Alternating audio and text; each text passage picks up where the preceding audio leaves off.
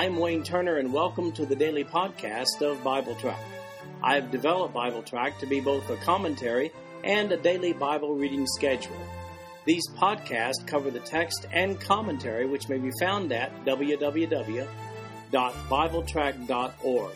So, for those who have a busy schedule but do have time to listen to the Bible being read, this podcast is for you. At the end of 1 year, you will have gone completely through the Bible. Today we're reading Ezekiel chapters 32 through 34. This is the New King James Version of the podcast. The King James Version is also available. And how about yet another prophecy on Egypt in chapter 32, verses 1 through 16. Verse 1. And it came to pass in the 12th year, in the 12th month, on the first day of the month, that the word of the Lord came to me, saying, Son of man, take up a lamentation for Pharaoh king of Egypt, and say to him, You are like a young lion among the nations, and you are like a monster in the seas, bursting forth in your rivers, troubling the waters with your feet, and fouling the rivers. Thus says the Lord God, I will therefore spread my net over you with a company of many people, and they will draw you up in my net. Then I will leave you on the land, I will cast you out on the open fields, and cause to settle on you all the birds of the heavens. And with you I will fill the beast of the whole earth. I will lay your flesh on the mountains, and fill the valleys with your carcass. I will also water the land with the flow of your blood, even to the mountains, and the riverbeds will be full of you. When I put out your light, I will cover the heavens and make its stars dark. I will cover the sun with a cloud, and the moon shall not give her light. All the bright lights of the heavens I will make dark over you, and bring darkness upon your land, says the Lord God. I will also trouble the hearts of many peoples when I bring your destruction among the nations into the countries which you have not known. Yes, I will make many peoples astonished at you, and their kings shall be horribly afraid of you when I brandish my sword before them, and they shall tremble every moment, every man for his own life in the day of your fall. For thus says the Lord God, the sword of the king of Babylon shall come upon you. By the swords of the mighty warriors, all of them the most terrible of the nations, I will cause your multitude to fall. They shall plunder the pomp of Egypt, and all its multitude shall be destroyed. Also I will destroy all its animals from beside its great waters. The foot of man shall muddy them no more, nor shall the hooves of animals muddy them. Then I will make their waters clear, and make their rivers run like oil, says the Lord God. When I make the land of Egypt desolate, and the country is destitute of all that once filled it, when I strike all who dwell in it, then they shall know that I am the Lord. This is the lamentation with which they shall lament her. The daughters of the nations shall lament her. They shall lament for her, for Egypt, and for all her multitude, says the Lord God. Well, as I mentioned, here is yet another prophecy regarding the fall of Egypt. This series began in Ezekiel chapter 29. Based upon the data given to us in verse 1, we know that this is one that was given in March of 585 BC. That's in year 12 and month 12 after Jehoiakim had been dethroned and imprisoned in Babylon. That's the same time that Zedekiah had become the Babylonian appointed king of Judah. At this point, Jerusalem has fallen just as Ezekiel had prophesied. We see from Ezekiel 33, verse 21, as we'll read that in a few moments, that the news of the fall had reached these exiles 2 months earlier. Misery loves company. For a comprehensive look at the fall of Jerusalem, then look at my notes on Jeremiah chapter 52, and you'll see all the passages lined up on the fall of Jerusalem. Since Jerusalem has fallen, what about Egypt? Is God going to do what he said he would with them also? Yup. Here it is in this chapter, the final two prophecies on the fall of Egypt from Ezekiel. Pharaoh's demise gets some mention in this one. Verse 11 makes clear that Babylon is the conquering culprit here. And one more final prophecy on Egypt in verses 17 through 32. Verse 17. It came to pass also in the 12th year, on the 15th day of the month, that the word of the Lord came to me, saying, Son of man, wail over the multitude of Egypt, and cast them down to the depths of the earth. Her and the daughters of the famous nations, with those who go down to the pit. Whom do you surpass in beauty? Go down, be placed with the uncircumcised. They shall fall in the midst of those slain by the sword. She is delivered to the sword, drawing her and all her multitudes. The strong among the mighty shall speak to him out of the midst of hell. With those who help him they have gone down. They lie with the uncircumcised, slain by the sword. Assyria is there, and all her company, with their graves all around her. All of them slain, fallen by the sword. Her graves are set in the recesses of the pit, and her company is all around her grave. All of them slain, fallen by the sword, who cause terror in the land of the living. There is Elam and all her multitude, all around her grave, all of them slain, fallen by the sword, who have gone down uncircumcised to the lower parts of the earth, who cause their terror in the land of the living. Now they bear their shame with those who go down to the pit. They have set her bed in the midst of the slain with all her multitude, with her graves all around it. All of them uncircumcised, slain by the sword, though their terror was caused in the land of the living. Yet they bear their shame with those who go down to the pit. It was put in the midst of the slain. There are Meshach and Tubal, and all their multitudes, with all their graves around it, all of them uncircumcised, slain by the sword. Though they cause their terror in the land of the living, they do not lie with the mighty who are fallen of the uncircumcised, who have gone down to hell with their weapons of war. They have laid their swords under their heads, but their iniquities will be on their bones, because of the terror of the mighty in the land of the living. Yes, you shall be broken in the midst of the uncircumcised, and lie with those slain by the sword. There is Edom, her kings and all her princes, who, despite their might, are laid beside those slain by the sword. They shall lie with the uncircumcised, and with those who go down to the pit.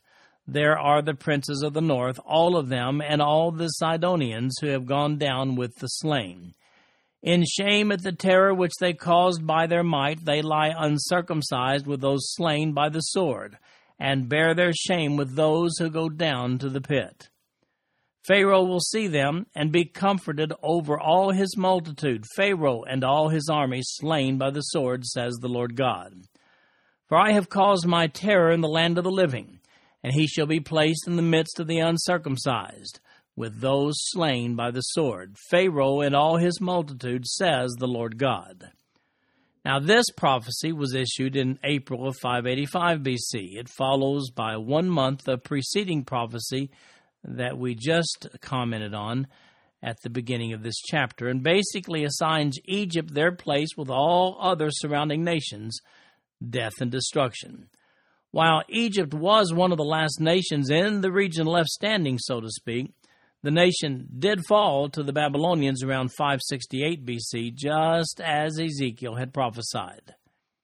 Well, we're finally done with the oracles against Egypt, the ones that we started back in Ezekiel chapter 29. In Ezekiel chapter 33, he explains his job as watchman, verse 1. Again, the word of the Lord came to me, saying, Son of man, speak to the children of your people, and say to them, When I bring the sword upon a land, and the people of the land take a man from their territory, and make him their watchman, when he sees the sword coming upon the land, if he blows the trumpet and warns the people, then whoever hears the sound of the trumpet and does not take warning, if the sword comes and takes him away, his blood shall be on his own head. He heard the sound of the trumpet, but did not take warning. His blood shall be upon himself, but he who takes warning will save his life. But if the watchman sees the sword coming and does not blow the trumpet, and the people are not warned, and the sword comes and takes any person from among them, he is taken away in his iniquity, but his blood I will require at the watchman's hand. So you, son of man, I have made you a watchman for the house of Israel. Therefore you shall hear a word from my mouth, and warn them for me. When I say to the wicked, O wicked man, you shall surely die, and you do not speak to warn the wicked from his way, that wicked man shall die in his iniquity, but his blood I will require at your hand.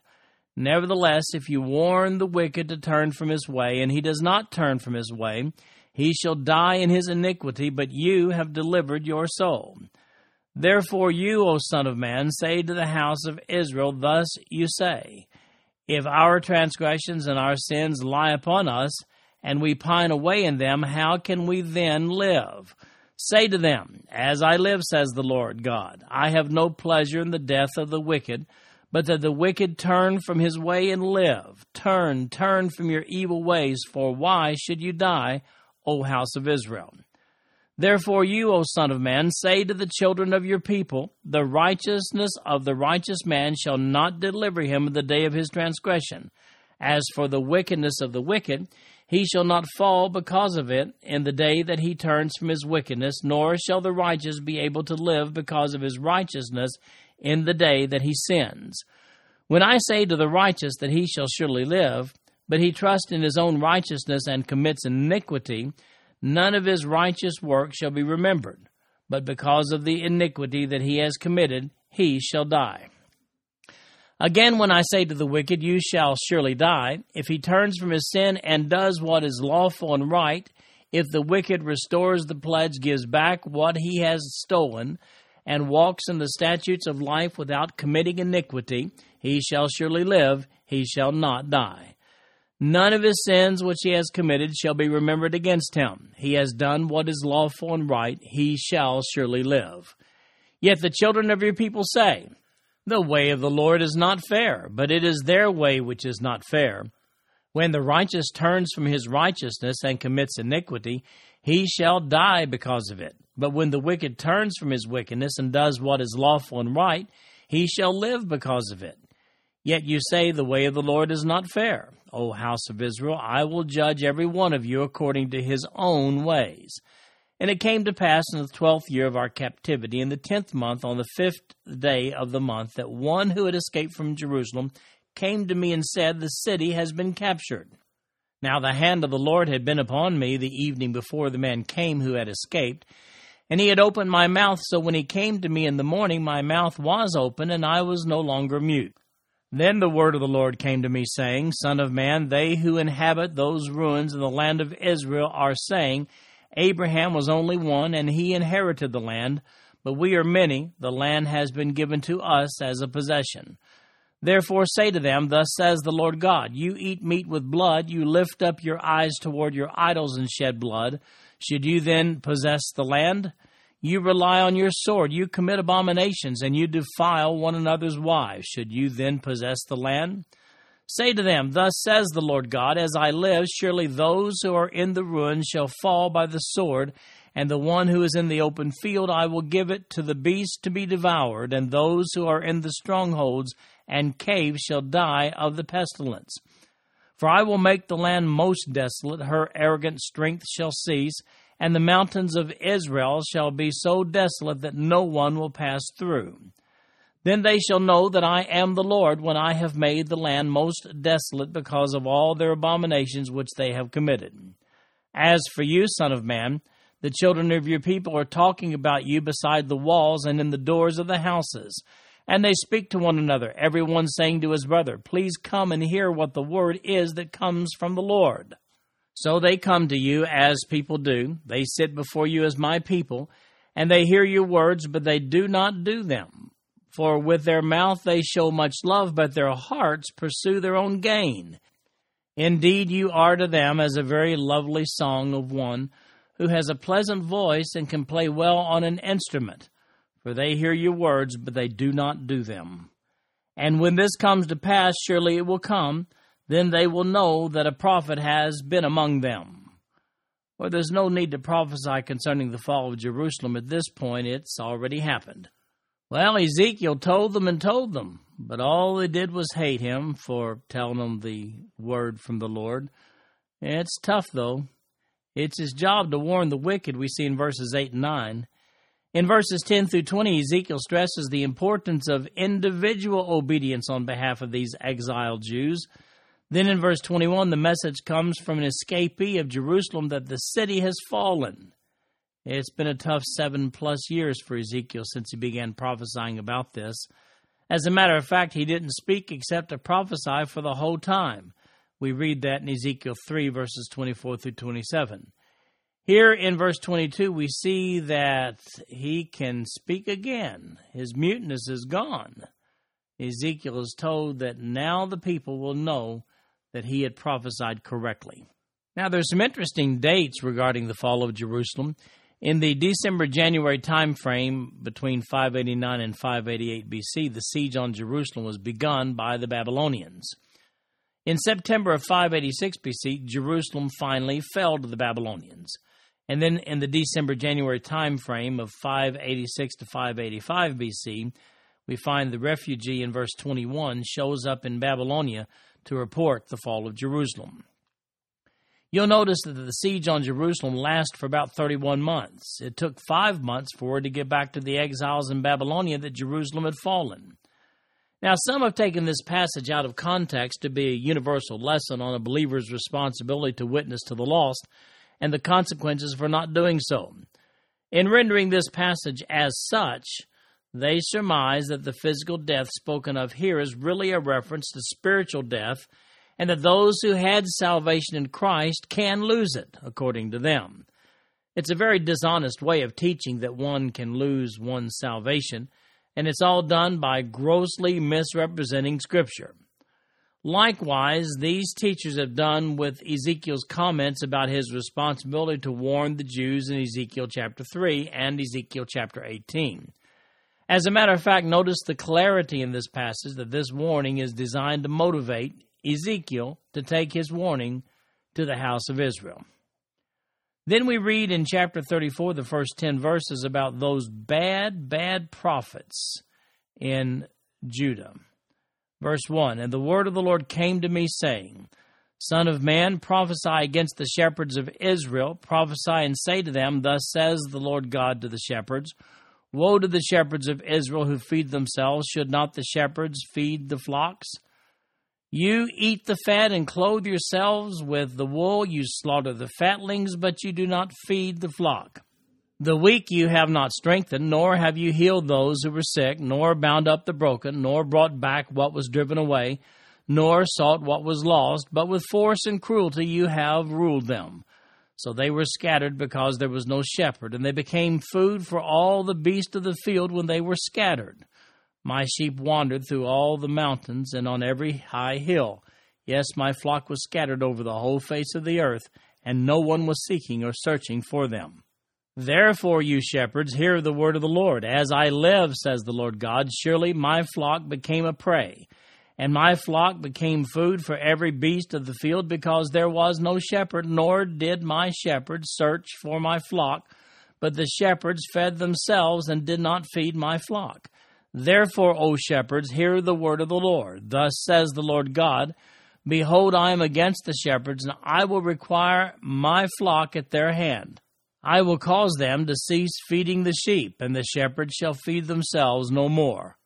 For I will deliver my flock from their mouths, that they may no longer be food for them. In that Semitic culture, it was common to refer to a nation's leaders as the nation's shepherds. Israel had some bad shepherds here, caused the nation to sin and ultimately fall. That's Ezekiel's theme in this chapter. We find the indictment against these leaders in verses 1 through 10 here. But there's coming a day, which is the subject of Ezekiel 34, verses 11 through 31. Verse 11, For thus says the Lord God, Indeed I myself will search for my sheep and seek them out. As a shepherd seeks out his flock on the day he is among his scattered sheep, so will I seek out my sheep and deliver them from all the places where they were scattered on a cloudy and dark day. And I will bring them out from the peoples and gather them from the countries and will bring them to their own land. I will feed them on the mountains of Israel, in the valleys, and in all the inhabited places of the country. I will feed them in good pasture, and their fold shall be on the high mountains of Israel. There they shall lie down in a good fold and feed in rich pasture on the mountains of Israel. I will feed my flock, and I will make them lie down, says the Lord God. I will seek what was lost and bring back what was driven away. Bind up the broken and strengthen what was weak, but I will destroy the fat and the strong and feed them in judgment.